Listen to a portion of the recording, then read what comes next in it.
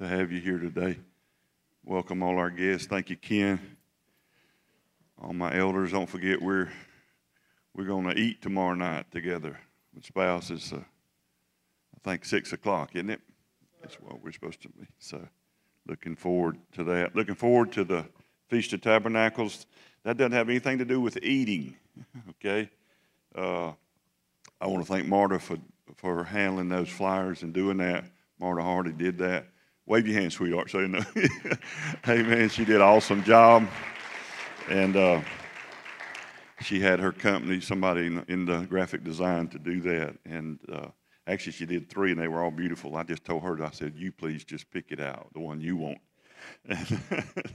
And she really has encouraged me to do that. We hadn't done it since the COVID deal, and even probably a year before that. But we're excited to get back together on that Monday, Tuesday, and Wednesday night. And that is actually a set time on God's calendar. And if you don't know what that means, don't think it's something weird.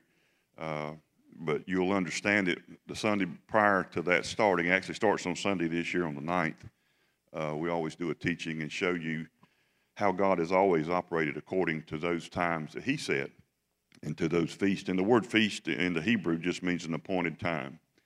And, you know, it's okay for us to have the Gregorian calendar that we use, but God don't work off of that one. Amen? He works off of a different one. Today, I want to talk to you. We're just entitling this The Discovery of Grace. And, of course, we talk about grace because when we talk about grace, we're talking about who? Jesus. Grace is not a teaching. It's not a doctrine. It's not a theology. Grace is a person, and His name is Jesus. And that's why we call this place GracePoint, as Ken said this morning. Grace is the point. Jesus is the point. And so, you know, didn't we enjoy Eddie and Beth Taylor last weekend? We enjoyed having those guys, and we got to hang out with them. And I hadn't seen them, I guess, and probably to hang out with them in over 10 years. So it was good to get together with them. And it's good for me to see the progression that in the grace message that he has made. And it just seems like I'm seeing so many people that are really, you know, getting hold of this. When I talk about discovery of grace, you know, I want to take, for the sake of time, I would like to sometime, but I'm not going to do it today. A lot of times I get questions, you know, because people that have known me, I've been preaching for over 34 years.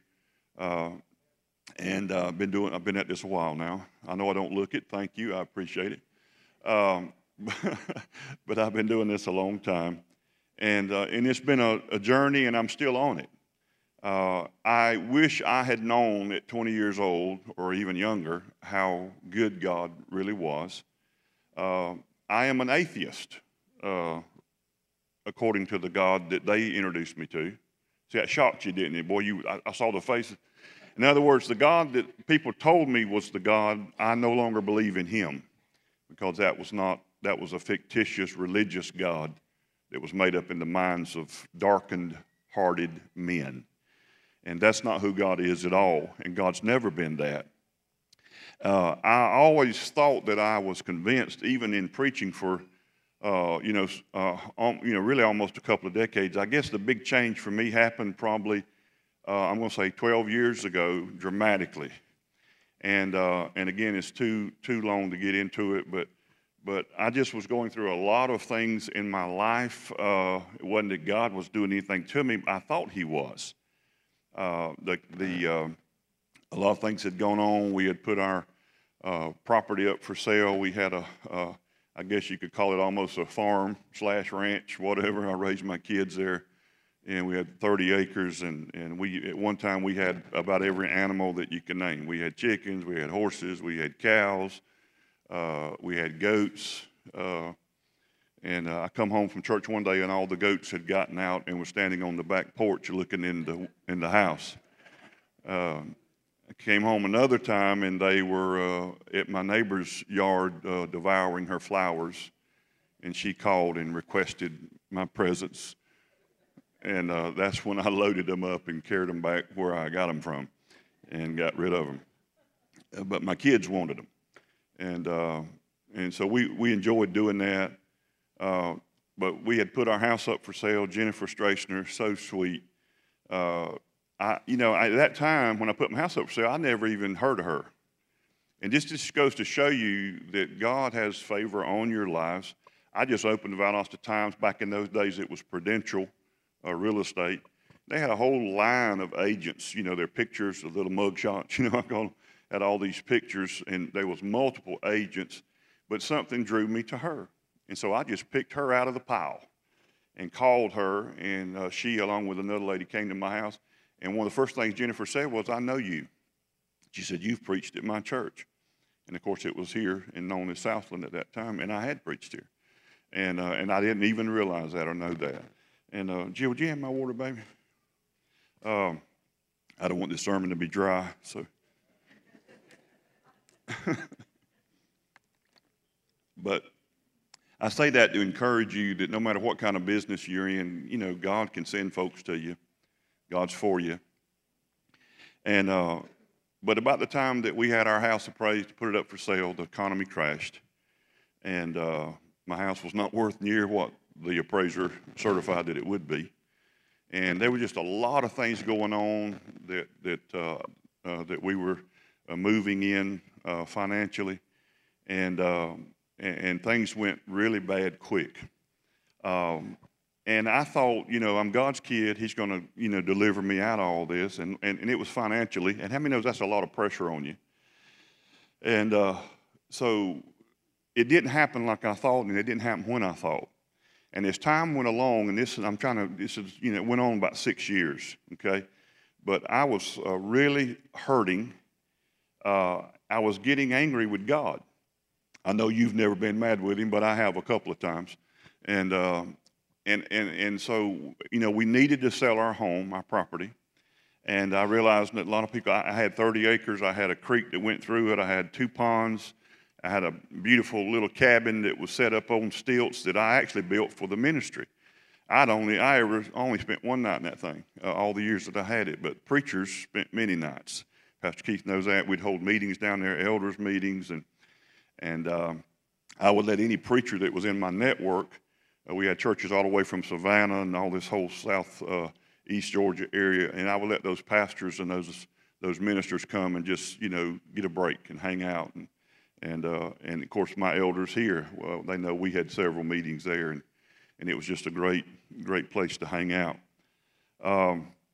And I knew that a lot of people weren't looking for that kind of a property, but I figured somebody would. And for all those years, it just seemed like I couldn't give it away. And people would come and say, "Hey, man, you need to change real estate agents." That ain't got jack to do with it, y'all. You know what I'm saying? My wife's in the real estate now, so I had to do that for her. It ain't, so there just was nobody coming. I told Jill one time, I got so frustrated, if I stood out there by the road and said, "Free house," people would just shoot me a bird and ride right on by. You know what I'm saying? I mean, that's how I felt. And it just wasn't happening. And then we had a guy that was going to buy it, said he was going to buy it, and he came and loved it, loved everything, and we settled on a price, and went through the process. We thought it was going to be a done deal. Knew there was some issues in his past financially, but all those were supposed to be cleared up. It didn't happen, and that really, man, we thought it was going to happen this time. A year later, same guy comes back and says, "We got it all fixed. Man, God's in this. I'm fixing to buy your house." Now, I mowed 18 acres on that place, so obviously I had a tractor. And and I loved it. It was fun. But when my kids got grown, it got where it wasn't near as fun because I didn't have no help. And me and my dad, we had cows. He had land, 30 acres right that bordered mine. We run cows on both of it. And, I loved all that stuff, still do. But the guy comes back a year later, and we were praying. And every month, I'm just telling you, I felt like I was drowning financially. And I'm like, "God, won't you help a brother out here to get all this off of me?" Everything I'd done, I was trying to do. And really, just, I don't want to go in detail, but I was trying to move in kingdom things and help out and just do things. And I'm not talking about a little bit of money. I'm talking about, big money. And I just needed God to come through, and it just seemed like he wasn't. And so the guy comes back, and my hopes was really, actually, I remember one time we had changed the sign out because it about done rusted in the ditch, and that's the truth. They brought me a new sign, and I'd have people, always in those 6 years, always trying to tell me, believe God, whatever. And, you know, I'm God's kid. Why don't he send somebody? I know he's got somebody that's got some money that would want this, you know, place. And I'm just drowning here, and I just don't understand why he won't help me. And I was disappointed about some other things that didn't succeed, that we were invested in, that I thought that God would help succeed, and they didn't. And it just hurt, man. And so here this guy comes back. Okay, it's all done. We're going to do it this time, blah, blah, whatever. And I prayed a stupid prayer, and I hope you can just learn from my mess and not repeat it, okay? That's why I tell some of this stuff. But so I had this nice little John Deere tractor, you know, and everything that I used to mow that property with. And I prayed this prayer. This is a stupid prayer. Don't pray like this, but I know some of you do, so I'm trying to help you. I said, Lord, now, you know, you're real smart, and I'm real stupid. I know you know everything, and I don't. And so you know if this is going to go through this time or not. And if it is, then I just pray that this man that's going to come look at my tractor will buy it. And if he buys it, then I'll take that as a sign from you that the deal's going to go through this time, and it's going to be done. Anybody ever prayed a stupid prayer? That's called fleecing God, and who gets fleeced is you. That's like, God, if you're speaking to me, let a mockingbird be flying outside, upside down in my window, whistling Dixie, and I'll know it's you. It's just stupid. You can't manipulate God, and you don't put conditions on what God's up to. And so just don't do that. Don't pray like that. Don't ask God, I'm going to do, this is going to happen, and I'll take it as a sign. You're just making stuff up, and you set yourself up for hurt. So here comes the guy. He buys the tractor. He drives off. I come in the house. I tell Sister Jill, baby girl, you ain't got to worry about this thing is done. And I meant it. I said, you can go on Lowe's, start buying boxes. We out of here. The Lord has finally, after 6 years, fixing to deliver us from this hell. And so it didn't happen. I'm out there on the zero turn one day because the man done took my tractor. And so I got a zero turn out there that I'm mowing the orchard. And I get a call from a banker, mortgage guy here in Valdosta. Jennifer loves me so much, she just didn't have the heart to call and tell me that the deal had crashed again. And right before they go to closing, I don't know whether you know this or not, now, if they tell you good, and then it takes you 6 weeks to get the house, and right before they close, they're going to run another check on you, and if you went and charged up a bunch of stuff, you're in trouble, okay? So just learn that when you're going to buy something, all right? Buy your furniture after you get in the house, not before. But that wasn't the deal with this guy. They run a check. I'm going to start preaching after a while, but I just want to talk a little bit. But they run a check on this guy right at the end, you know, and then this banker guy who I did not know, he called me, and he said, Jennifer Strachner, Miss Young asked me to call you. She just didn't have the heart to tell you. He said, I'm sorry to tell you this deal's not going to go through. We're not going to be able to sell him the house, close with him. And we found out that he still owns a piece of property that we didn't know, and we missed it on the first go-round, but we caught it this time, and I'm just sorry to tell you it's not going to happen. I can't tell you how crushed I was. After 6 years, I thought this thing was done. We was finally going to get some of the bleeding stopped. Didn't happen. Now, I'm not proud of this part, and I'm not going to go into details, but I got really angry at God. And myself, and I've been preaching now for a couple of decades, and I had made the statement from the pulpit that I had settled the case in the courtroom of my heart that God is good, okay? And I had closed that case. That was a big lie, but I didn't know it was a lie. I was about to find out. But when that guy called me, and I had to walk in that house one more time and look at her face. We got boxes in there, y'all. We in our mind, we gone. Now, it didn't happen. I told God everything I wanted to tell him that you ain't supposed to tell him on that zero turn. And I'm serious about it, and I'm sad to tell you that, but I really talked to him rough. I told him he wasn't good, and I didn't want to hear it. Now, I'm his preacher, okay? But this is what I said, now, I know how much I love my kids. And if I was able to help them and see them in the pain that you have watched me be in for 6 years, and I had the ability to help them, I would help them. Now, what am I saying with that? I'm telling God I'm better than him. I'm telling God I'm better than him. Because I'm his kid, he won't help me. This is all in my head. But And so once that happened, I really did. I really talked God rough, and I hate for you to have a recording of that. And this is going to sound stupid, and I'm not trying to be funny. I expected a lightning bolt. Because that's who I thought he was. I figured if you talked to him like I did, you fit to catch one. And I didn't even care right then. I'm not, take your best shot. Make it count. Because I don't understand nothing no more about anything. And I couldn't even go in the house to talk to her. I just went down in the woods to that prayer cabin. We called it prayer cabin. I went down there and just hung out. Of course, I didn't feel like praying. Cussing, yeah. Praying, no. And I just hung out for a while. I'm saying, well, really, I'm serious. I'm not trying to be funny. I'm like, I'm still alive. I always kind of thought in my heart now that I look back, the reason God didn't do nothing, number one, he's not that God. He's not a vindictive, punitive God. He knows we're but flesh. But the other thing God knew was I wasn't talking about him. Because the God I had in my mind was not the true and living God.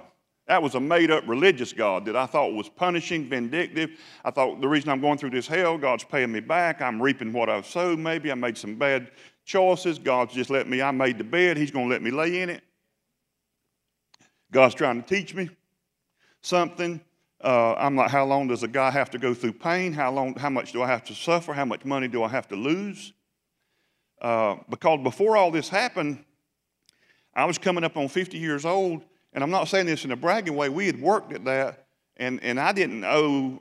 All I owed was less than $20,000 on my house, and I'd be done. My goal had always been, by the time I got 50, I would owe no man anything but love. And I was working that plan, and I was on course. But then I made some decisions, and it just didn't go that way. And I felt like my whole world caved in. I remember one night, my wife, she's always trying to be positive. Can't stand people like that? It's always positive. Don't they get on your nerves? And she said, I remember I was walking out the back door there, and I was just hurting. And I was just hurting bad. And she said, the Lord's going to help us. And man, I looked at her with all the ferociousness in my heart, and I said, let me tell you something. I said, he might be helping us on other stuff, but I said, he ain't lifting the blank finger to help us financially. Best I can tell, we on our own. That's exactly what I said, and I meant it, and I slammed the door behind me. Now, there ain't nothing wrong with you listening to, country music or classical or whatever, but I had just as my habit, I had never done that. I just had never really cared that much about any of that, and I couldn't have told you who was singing what. I turned into a country music freak during those days. I would go back we had a pool out back. I'd go sit outside. We didn't have no houses close to us. I'd crank up the country music just as loud as I wanted to crank it. I'd sit out there and just try to zone out. I would have to come to church on Sunday and preach to y'all and tell you how good God was and how He's going to help you. And that made me feel more like a hypocrite than anything, because I felt like I'm telling y'all something about God that He ain't doing for me. So, I just, and if I had been in a position, I would have probably just, hung it all up right there. I was hurting. I was confused. And I didn't feel like praying. I didn't feel like going to church. I had to come because I'm your pastor. So I showed up. At least I did that. And see, you didn't even know it when I was going through it. And I was just really, I was messed up. And around that, when it got like that, and my wife was, she was worried about me, because she knows me better than anybody. I remember she called my oldest son back here, Justin, and he's standing back there now, and she called him. I think it was Justin you called, and she said, son, I'm worried about your daddy. She said, I ain't never seen him act like this. I wasn't mean to her or anything, but I was disconnected. I was hurting. I was confused. I was surviving. And that's a dangerous place to be when you're like that.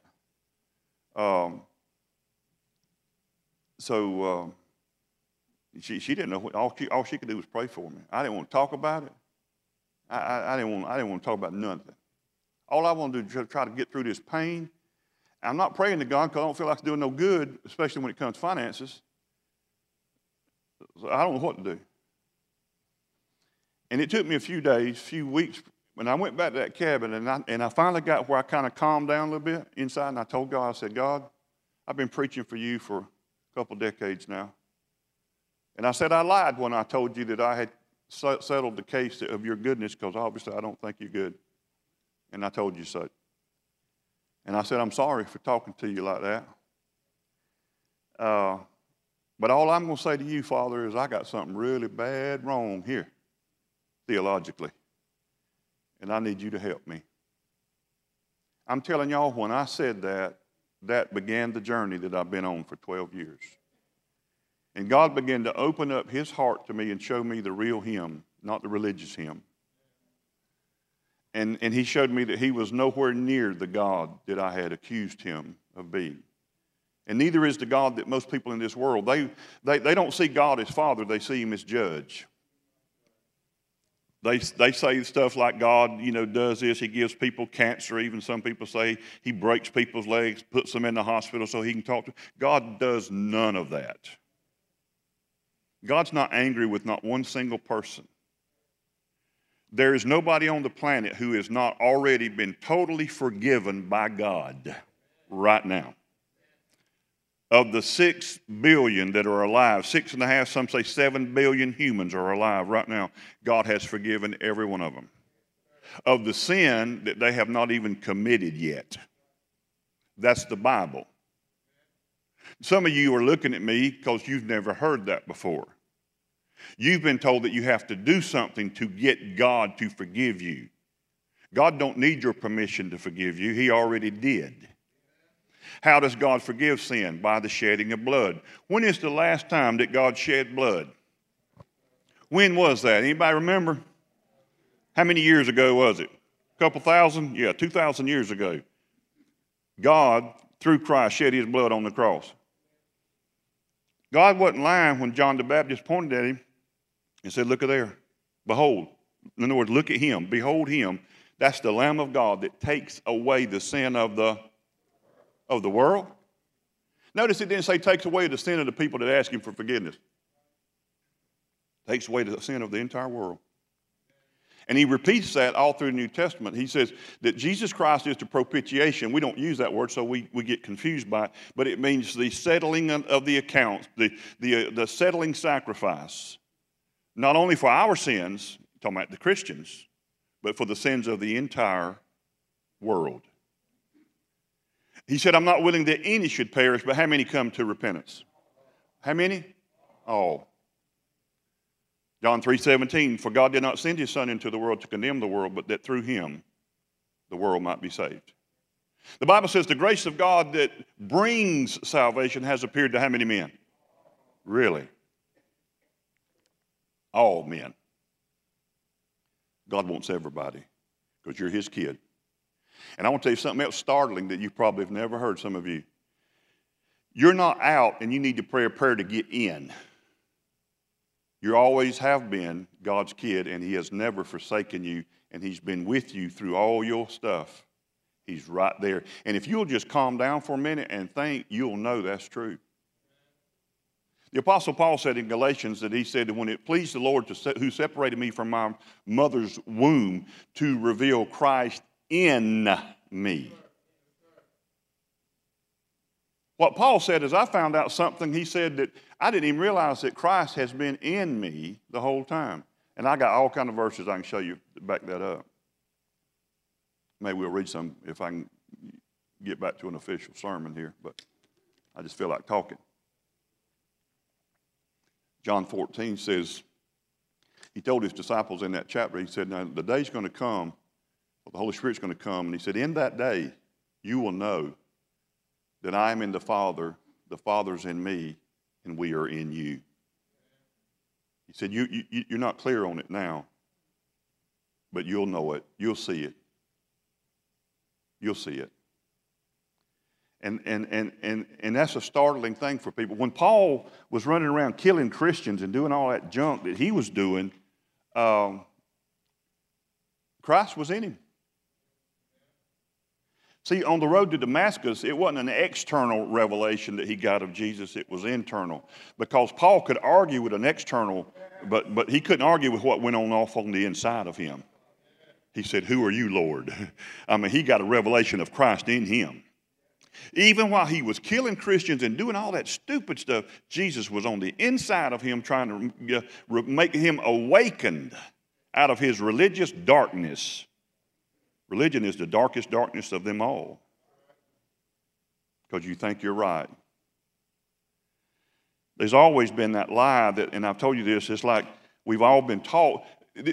Most churches start out with, and denominations that I've been part of, start out, and in their statement of what they believe in the total depravity of man.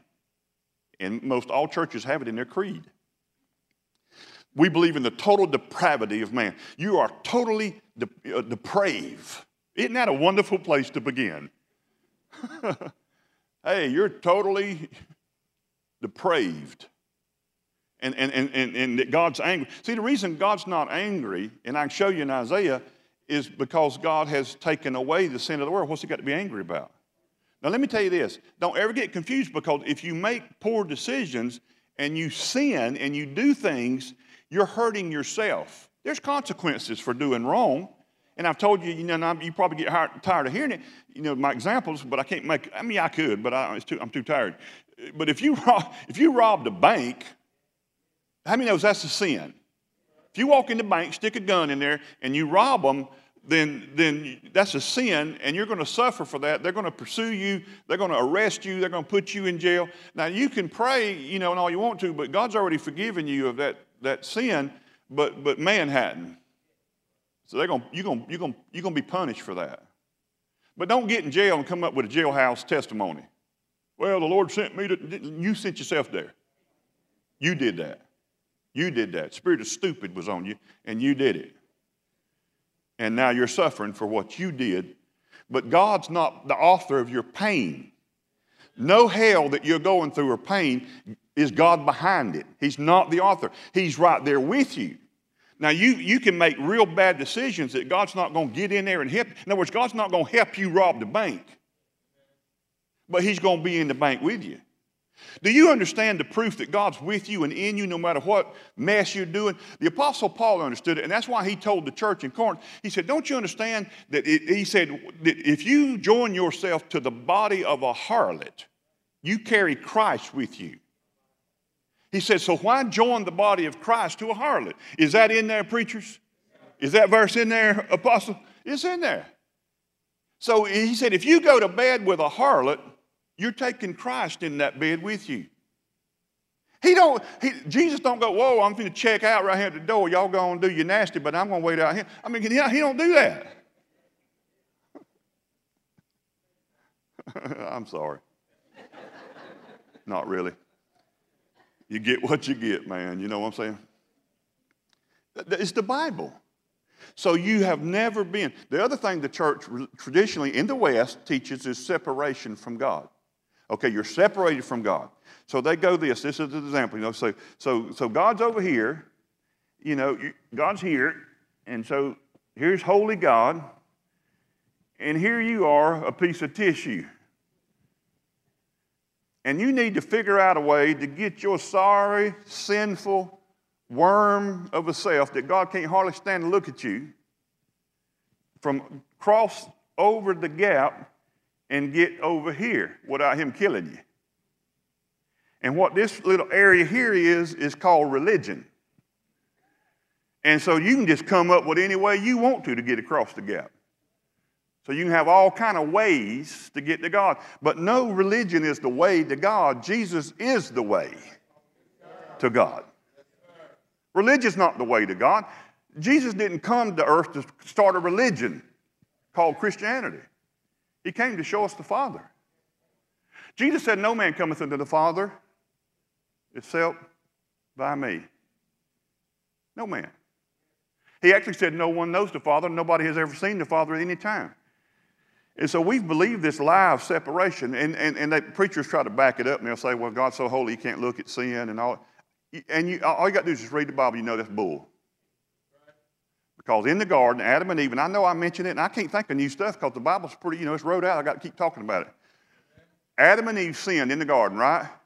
Prior to that, God come walk in the cool of the evening with them, right? Hang out with them. Fellowship with them. Adam and Eve sinned. They believed the lie that they got to do something to be like God. They were already like God, created in his image and likeness. All right, but Satan lied to them to get them to doubt God, doubt his goodness. Uh-oh, we're back to that again. Doubt his goodness, doubt God, and so then they believed the lie. Now, how did they change once they did that? Did God change? No, God never changes. He's always the same. God is love. God don't have love. God don't do love. God is love. So God still comes. Now, what are they doing? They're naked. They are afraid of God, their creator. They're afraid of him now. They're hiding from his presence. But God still shows up. Apparently that was a lie. By the way, there's no such thing in the Bible that says God's so holy he can't look at sin. That's religious bull. It's also religious bull, go back 2 Sundays ago when I preached on the cross, that God turned his back on Jesus while he was dying. That's religious bull. God was in Christ, 2 Corinthians 5:19. God was in Christ, reconciling the sin of the world unto himself, not imputing or keeping a record of men's trespasses against them. How has God turned his back on him when he's in Christ while he's on the cross? And the Holy Spirit was there as well.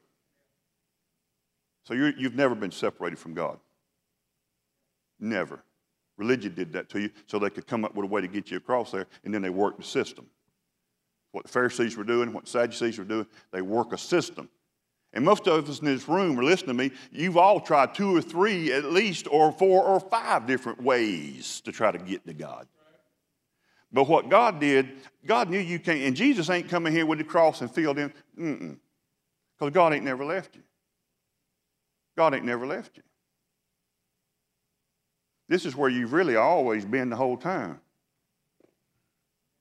Right there. You've been there the whole time. I don't care if you felt like you was or not. God's always been there. I've asked you this. His name, Emmanuel, that's one of the names of God. What does that mean? I need you to say it real loud. God where? God where? With us? Why ain't his name like Jim Bob, Billy Jack bumper sticker that means God's, separated from you? God said, my name is I'm with you. I'll always be with you. I've always been with you. I've crawled into your mess with you. I've been right there with you. Didn't want you to, didn't, but I'm with you. And if you'll allow me, what I'll do with your mess is I will bring redemption. And that's why we wear crosses, I said, around our neck or in our jewelry, because now we have taken something that it was the most heinous, diabolical torture machine invented by the minds of darkened men. And Jesus crawled into that pain, into that mess, and he redeemed that symbol. It'd be like you walking around with a guillotine on your necklace. What if you walked around and had a picture of a guillotine, or a guillotine, or a hangman's noose, or electric chair? People would go, man, you look sick. Can I tell you that the cross is worse than all of those? The worst thing ever. And yet nobody thinks nothing about you going around wearing it. Oh, your necklace is so pretty. Man, it's a picture of a killing machine. Not only a killing machine, a torture machine. What happened? God turned it into a memorial and a monument of his grace. And now we look at it as a symbol of hope, that there is nothing so dark that God won't crawl up there on it for you, to save you, to come after you. And he done that. And he's always there. Everything that God ever does, if you know this about his nature, he is a redeemer. So this is what you need to understand about God.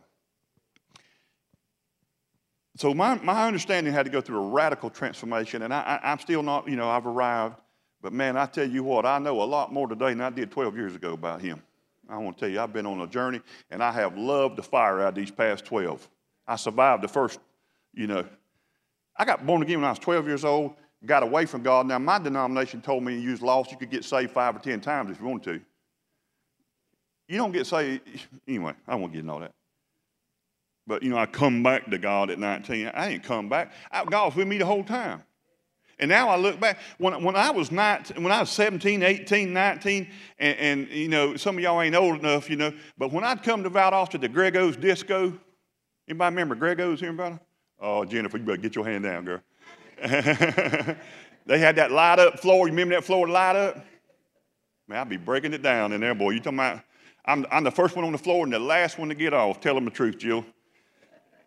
That's one thing that attracted it to me.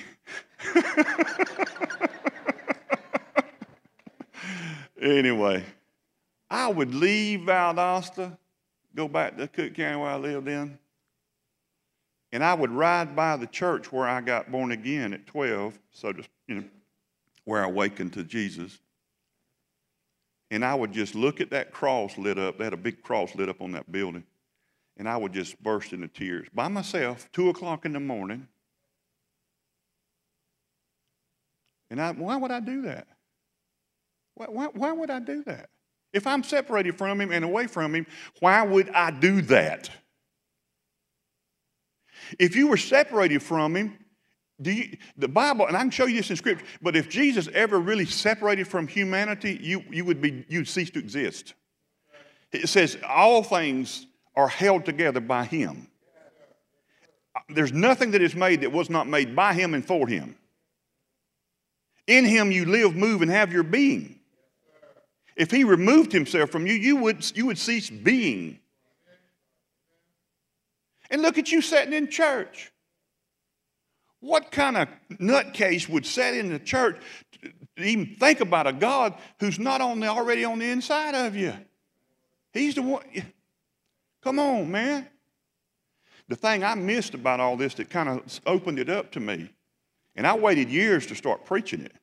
I lived it out in my life for years before I ever opened my mouth to you about it.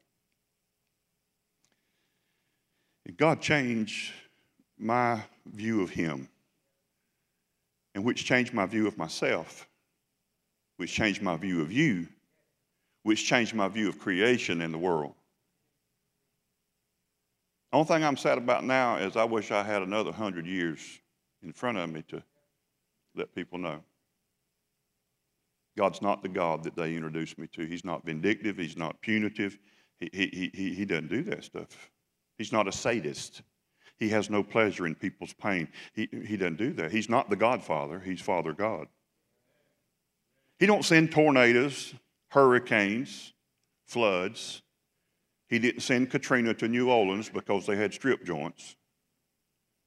He don't break legs. He don't drown people in Houston to get the attention of the rest of the people. God's trying to say something. God ain't saying nothing. You understand that storms don't mean God's behind them. I watched the weather this morning. They said a hurricane's going to be heading up this way. I'm going to turn it myself. It's not going to mess up my place. Y'all do what y'all do. But when it bears down on the Young farm, I'm going to send it off left or right. It shall not come nigh my dwelling. Now you think I'm being religious? I'm not. Because I learned it from my Lord. So when he's trying to cross Sea of Galilee and get one side to the other, and a storm tries to drown them, then he rebukes the storm. If his Father, God, is sending the weather all the time, and he's sending the storm, what is his Son, who says he don't do anything lest he see the Father do it, he don't say anything lest he hears the Father say it, what is he doing rebuking a storm that his Father done sent? That would mean the Son is working in opposition against the will of the Father, and a house divided against itself cannot stand. There's storm. The devil's called the prince and the power of the air. You know, whether you know it or not, he messes with weathers and stuff. Well, it was just their time to go. Well, you know, I know they were only 5, but, you know, the Lord needed to pick a flower for the bouquet table of heaven. You know, don't question God. He never makes a mistake. Can you imagine stupidity like that being said at funerals by preachers that should quit preaching until they know who they're talking about? And the pain that they inflict upon suffering family to allude to and emphatically state that God is behind the death of a 5-year-old child somehow. I have preached for 34 years funerals with crazy, theologically confused and messed up preachers, and have to get up there with 3 or 4 of them and follow their mess while they accuse God of murder. It's horrible. And if people die, and if it's always somehow, in the sovereign will of God, why did Jesus raise anybody from the dead then? You tell me that. I thought if you died, it's just your time. Well, they died. Must have been their time. Must not been their time, because here comes Jesus behind it and brought them back. 12-year-old boy on the way to be buried. Jesus just happened to run into the funeral. They leaving town, he coming in. Jesus did not attend many funerals, but the ones he did attend did not conclude in the fashion that they had been concluding in. He stopped the funeral bearers, raised a 12-year-old boy, gave him back to his mama, who was a widow. She needed him. They turned around. Funeral man didn't get paid. They went back to the house. He raised Lazarus from the dead, not to put on a show, because that's his friend, and they were hurting, and it wasn't his time. Something come to try to take his life. The last enemy that shall be destroyed, the Bible says, death. Jesus conquered it, but he never willed it for anybody to ever suffer. Death. Not from the beginning. You have to understand, if you're going to start on this journey, that God is a triune God, the Trinity. You've heard of the Trinity, and I've devoted a whole sermon to it recently. In Genesis 1, God says, let us make man in our image. I told you where it says, in the beginning, God. The word translated, you understand, you're reading an English Bible translated from the Hebrew. You can receive that, right? So the word God there is Elohim, which is plural. So it literally reads, in the beginning, God's, plural, created the heavens and the earth. Because God is three, God the Father, God the Son, God the Holy Spirit, yet to refer to God as anything other than one is doing a disservice and almost blasphemous to the relationship that the Trinity has one with another. Can you receive that? So let us make man in our image. Right out the gate, first chapter of the Bible, where we see the triuneness and the communion and fellowship of God. You see that? And then, of course, we get over into chapter 3, and we got the enemy showing up and lying to him. And now God says, look at man. He has become as one of us, discerning good and evil. Now, God said, I'm not going to have my creation to be in this condition. I'm not going to allow this to happen. I refuse to allow it. So therefore, what I'm going to do is I'm going to send man out of the garden. And then the King James used the word God drove them out. We get this image of God beating their back with a whip, being punitive. God wasn't punitive at all. God said, look at man, he's become like us. Who's us? Who's he talking to? He's talking to the Father, Son, Spirit. He says, like us. He said, so unless he puts forth his hand and eats of the tree of life and stays in this fallen condition forever, he said, I'm not going to allow this to happen. He said, so he removed man from the garden. He placed cherubims with angels there to keep the way to, not from, but to the tree of life. God said, I'm not having this. And by the way, Jesus Christ is not plan B for God. God didn't, throw man in the garden, turn around and make a sandwich and look around and say, oh my goodness, look, I didn't see that coming. The Bible says that in Ephesians that we were chosen for adoption as sons and daughters before the foundation of the world. Is that in the book or not? That means you and I were chosen to be sons and daughters of God. Before the foundation, before there was an Adam and Eve, before there was an earth. You got to think on that a little bit. It's amazing. So you got to see God as a relational God. And that's the big caveat that I always missed. I didn't see God. When I saw Adam and Eve walking with God in the cool of the evening in Genesis, I only saw 3 people. I only saw 3. I saw one singular, alone God walking with two people. And I missed it that they were five. There were five. Five's number of grace for you numerological people. You don't think the Father and Son and Spirit were there? You don't think they're going, oh, I'm tired. I don't think I'm going to go down there and walk with them today. Y'all go on. I'll catch y'all later. I mean, you don't think it there? God's always there. So right out of the gate, God has always been relational, and that's the part I missed. So the oldest book of the New Testament chronologically is the book of John. I know you thought it was Revelation, but it's not. After John got delivered off of Patmos as an old man, off of that island called Patmos, I'm sorry I'm having to hold this water. My throat's dry for some reason. Y'all must be making me nervous. But he gets off of Patmos. He's 90. Most theologians believe he's 90, somewhere between 93 and 95 years old. And there he sets about to write his gospel. Now, he's inspired and breathed by the Holy Spirit. Men wrote as they were moved by the Holy Spirit. So it's every word is inspired by God, by the Spirit. But John does not start like Matthew, Mark, and Luke. Matthew, Mark, and Luke start, which is not wrong, but they start with the birth of Jesus, Bethlehem, Judea, and all that. John don't do that. John at 93, 94, 95 years old has seen something and knows something, and he said, I want y'all to get this, man. And so John starts his prologue, chapter 1, verse 1. In the beginning was the Word, capital. In the beginning was the Word. He's not talking about a Bible. He's not talking about a bunch of words on a paper. He's talking about Jesus. In the beginning was the Word, and the Word was with God, and the Word was God. Now, the word with there, and it's strong throughout the New Testament writing of John in particular. It is a Greek word. The New Testament was translated into English from Greek, some Arabic, but mainly Aramaic, not Arabic, Aramaic, and some, but mostly Greek. So the Greek word that is translated with here is the Greek word pros, P-R-O-S. And pros does not mean like, let's, go with me to the, to the supermarket. The word pros means you're turned facing each other face to face. So listen to this. In the beginning was the Word, and the Word was face to face with God, and the Word was God. In John 14, when Jesus says, they told him to show us the Father, he's like, man, you guys still ain't got this. You see me, you've seen the Father. Because I and the Father are one.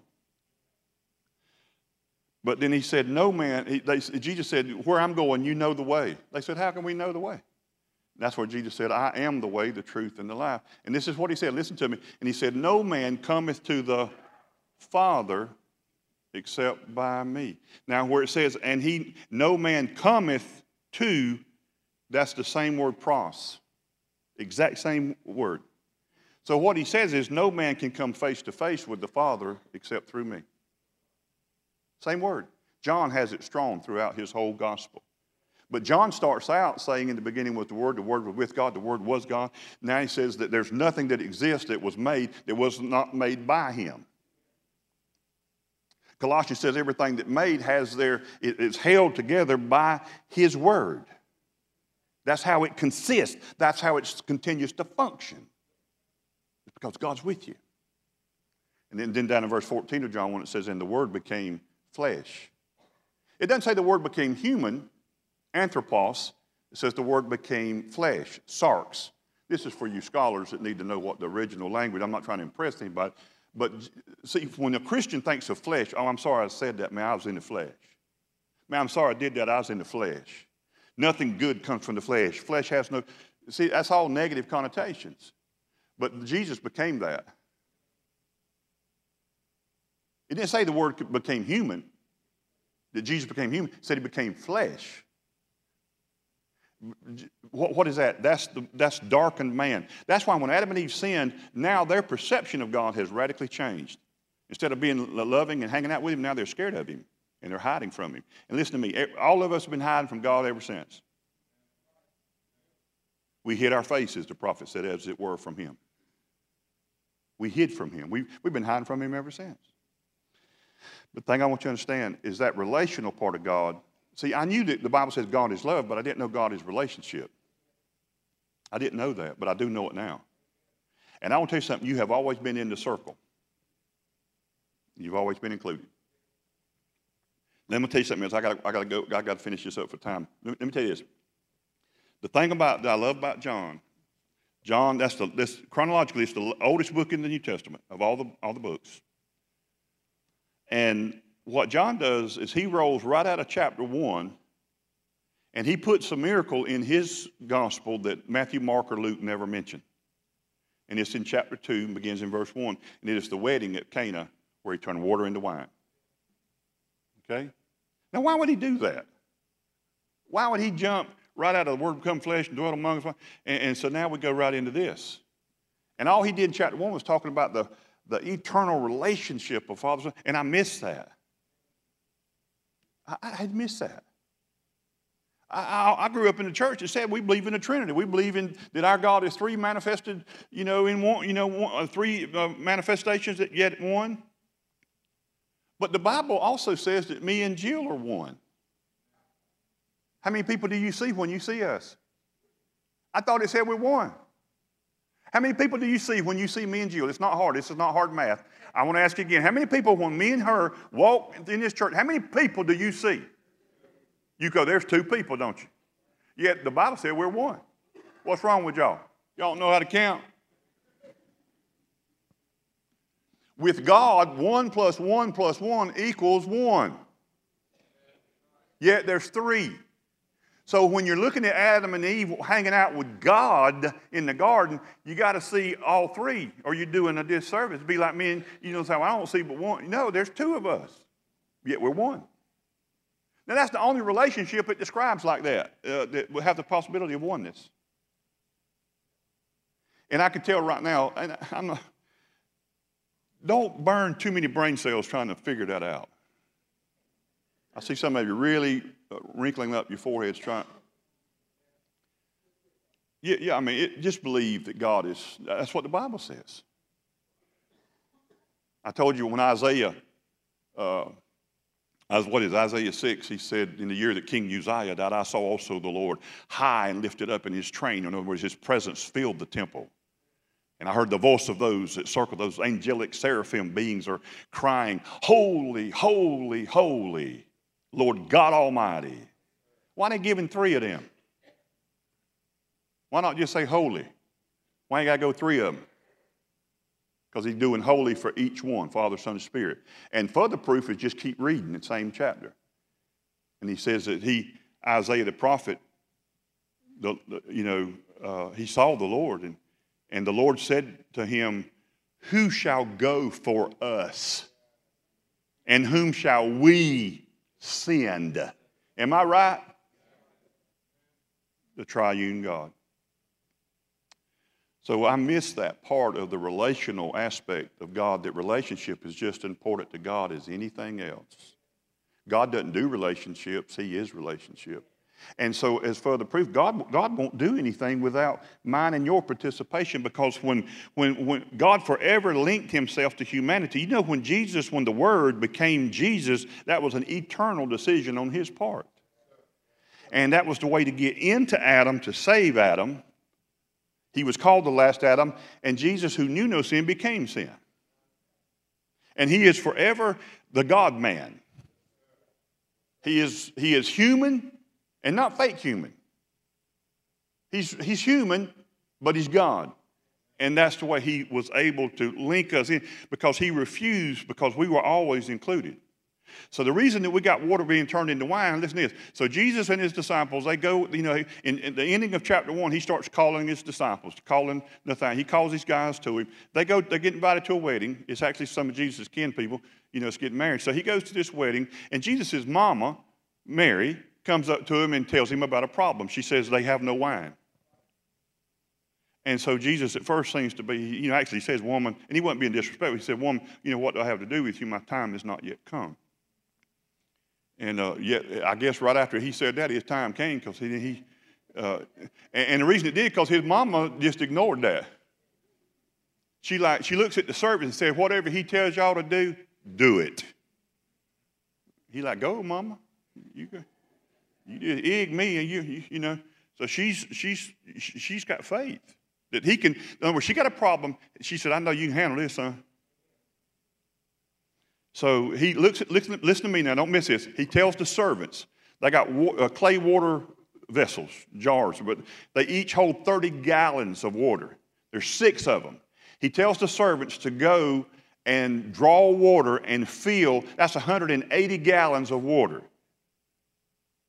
You ever fill a 5-gallon bucket of water and try to move that? 180 gallons.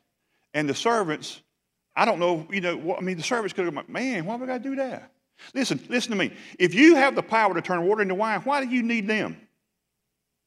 Just go Abra H2O and water appear. Why you need them to participate?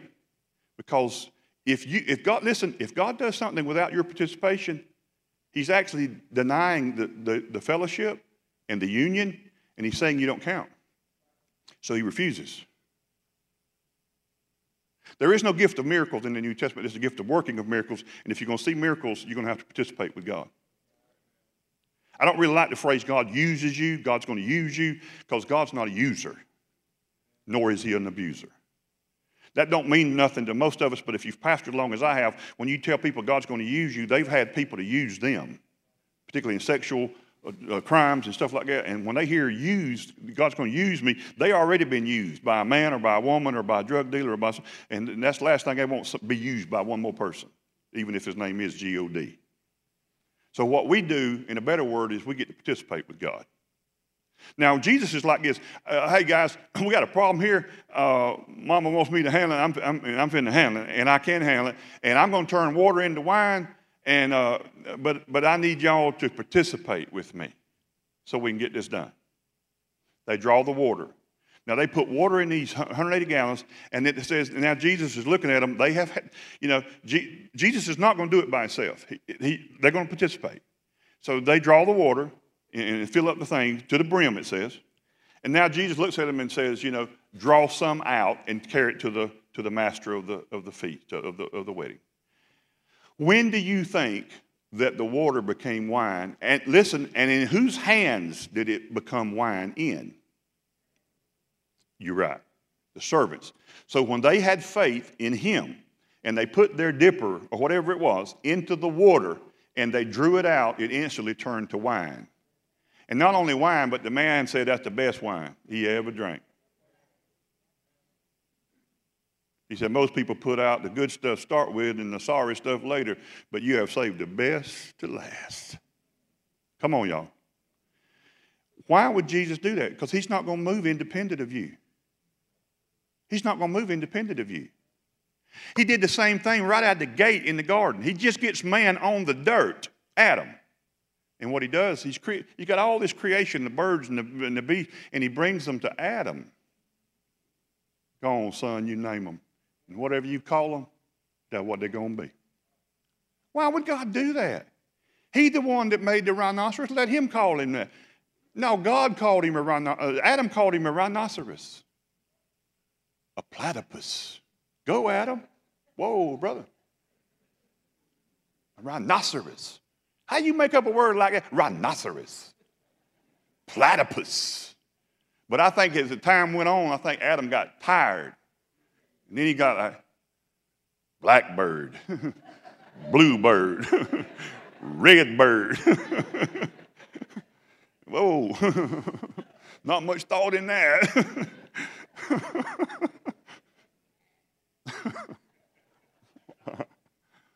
I know I'm crazy. Why do that? Because God's not going to do it independent of you, his creation. Once he did creation, God forever will refuse to be Lord without your participation. Hear that statement. Once creation occurred, God from that moment forward has refused to do anything without your involvement. I go all day on this.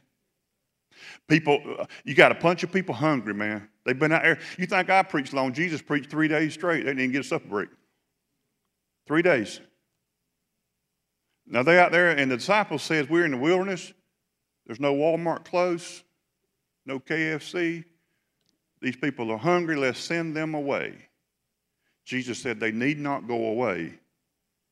The disciples said, we don't have any place to buy food for them. He didn't say we had no money. He just said we ain't got no place to buy food for this many people. There were 5,000 men, not counting women and children. I want to tell you that's sad sometimes to be a woman or a child and not be counted. But I want to tell you, they might not counted you in that culture, but God counts you. Women and children matter. You're counted.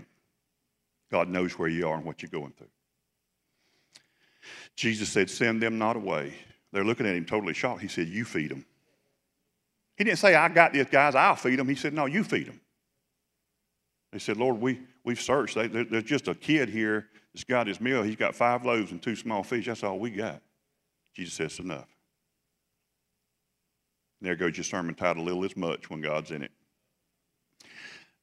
That's been preached 1,000,000 times. So Jesus took the bread and he looked up. See, when you don't have but just a little bit in your hand, the devil wants you to look at that and think you don't have much. I don't have much talent. I don't have much money. I don't have much this. I don't have much that. I'm just a piece of trash. Stop looking at yourself. Start looking up. Look at him, the author, your creator. So it said and it says this in the Bible, Jesus took the bread and the fish and he looked up to heaven. Because that's how things are going to change if you start looking up. Quit looking down, look up. And he said, Lord, thank you. Jesus wasn't putting on no pious, mocking, made-up prayer. He wasn't trying to be churchy. He said, Lord, I thank you for this. Thank you for these loaves and fishes that this lad has given. Y'all know they didn't jack that lad up and beat him down and take his food from him, right? They said, can we have that, man? The kid gave it to him. He blessed it, he broke it, and he gave to his, disciples.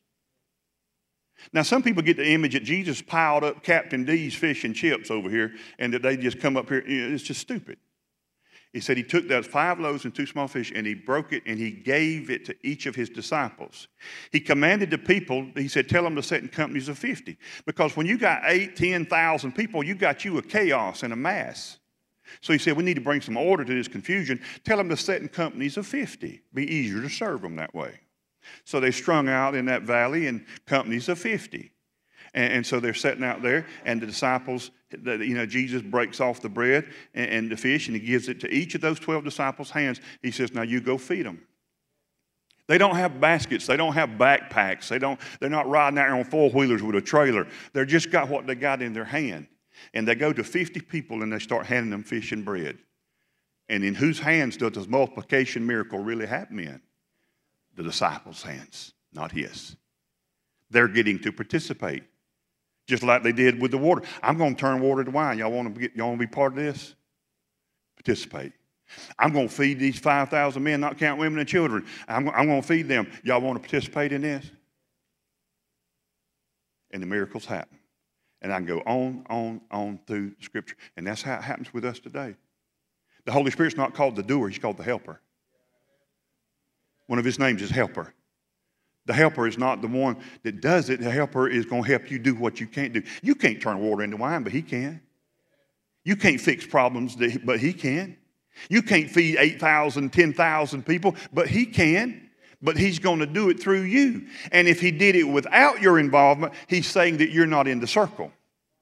You're not in the communion and the relational aspect of who we are. But God says, I will never do anything without your involvement because you're included, and you always have been, and you always will be. Isn't that something? Stand to your feet.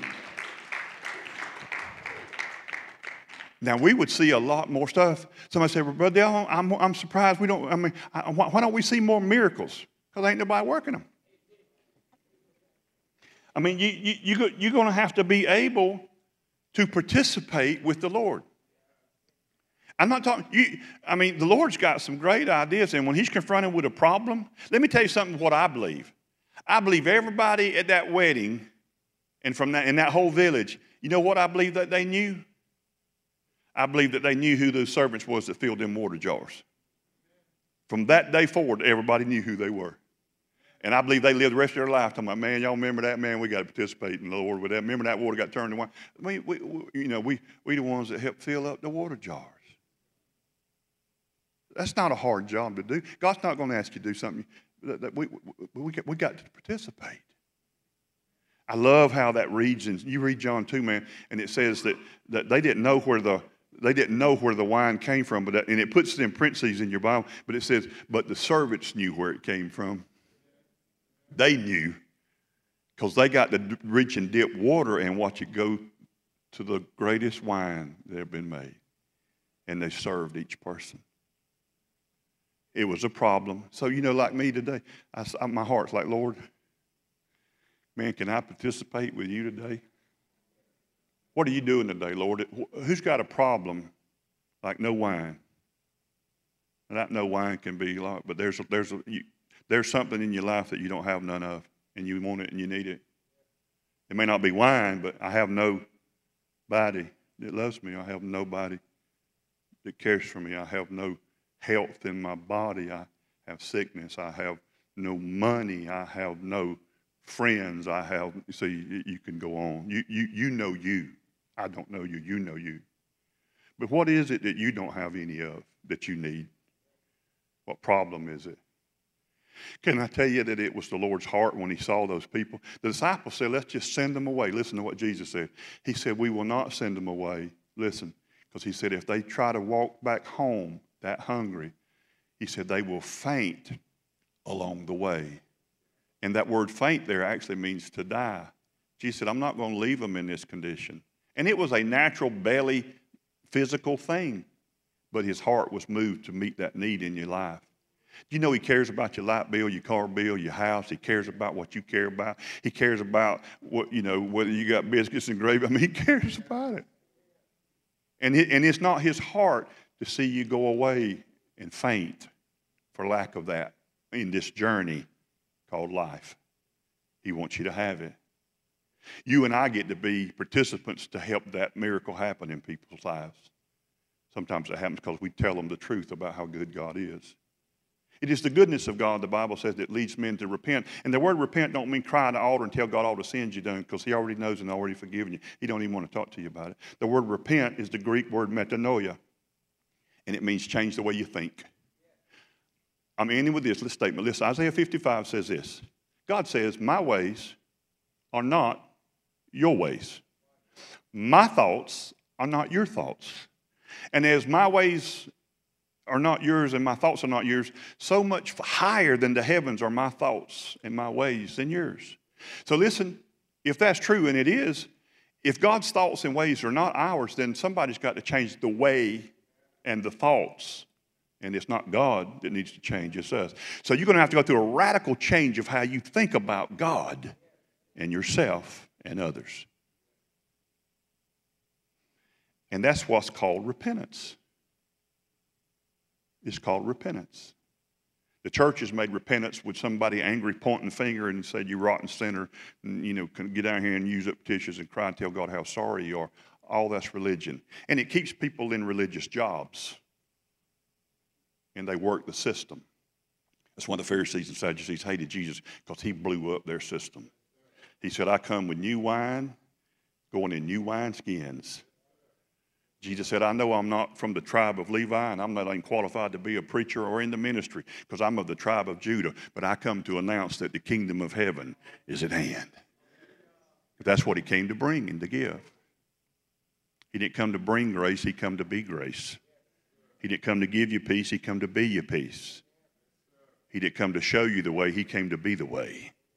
He didn't come to tell you the truth, he came to be your truth. He didn't come to give you life, he came to be your life. I pray you see that today. Would you bow your head and let's just pray, and I'll dismiss you. Father, thank you for loving us.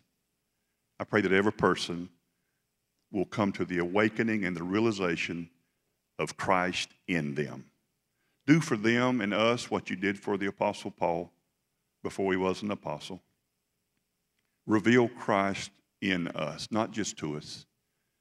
To us is external, but in us is internal. Nobody can argue with that. Let them see that you've always been there, always been with them, always been for them. From always you've been there. Even through their most difficult times, you were there.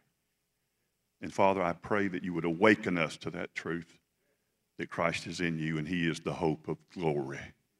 I ask that in Jesus' name. Amen.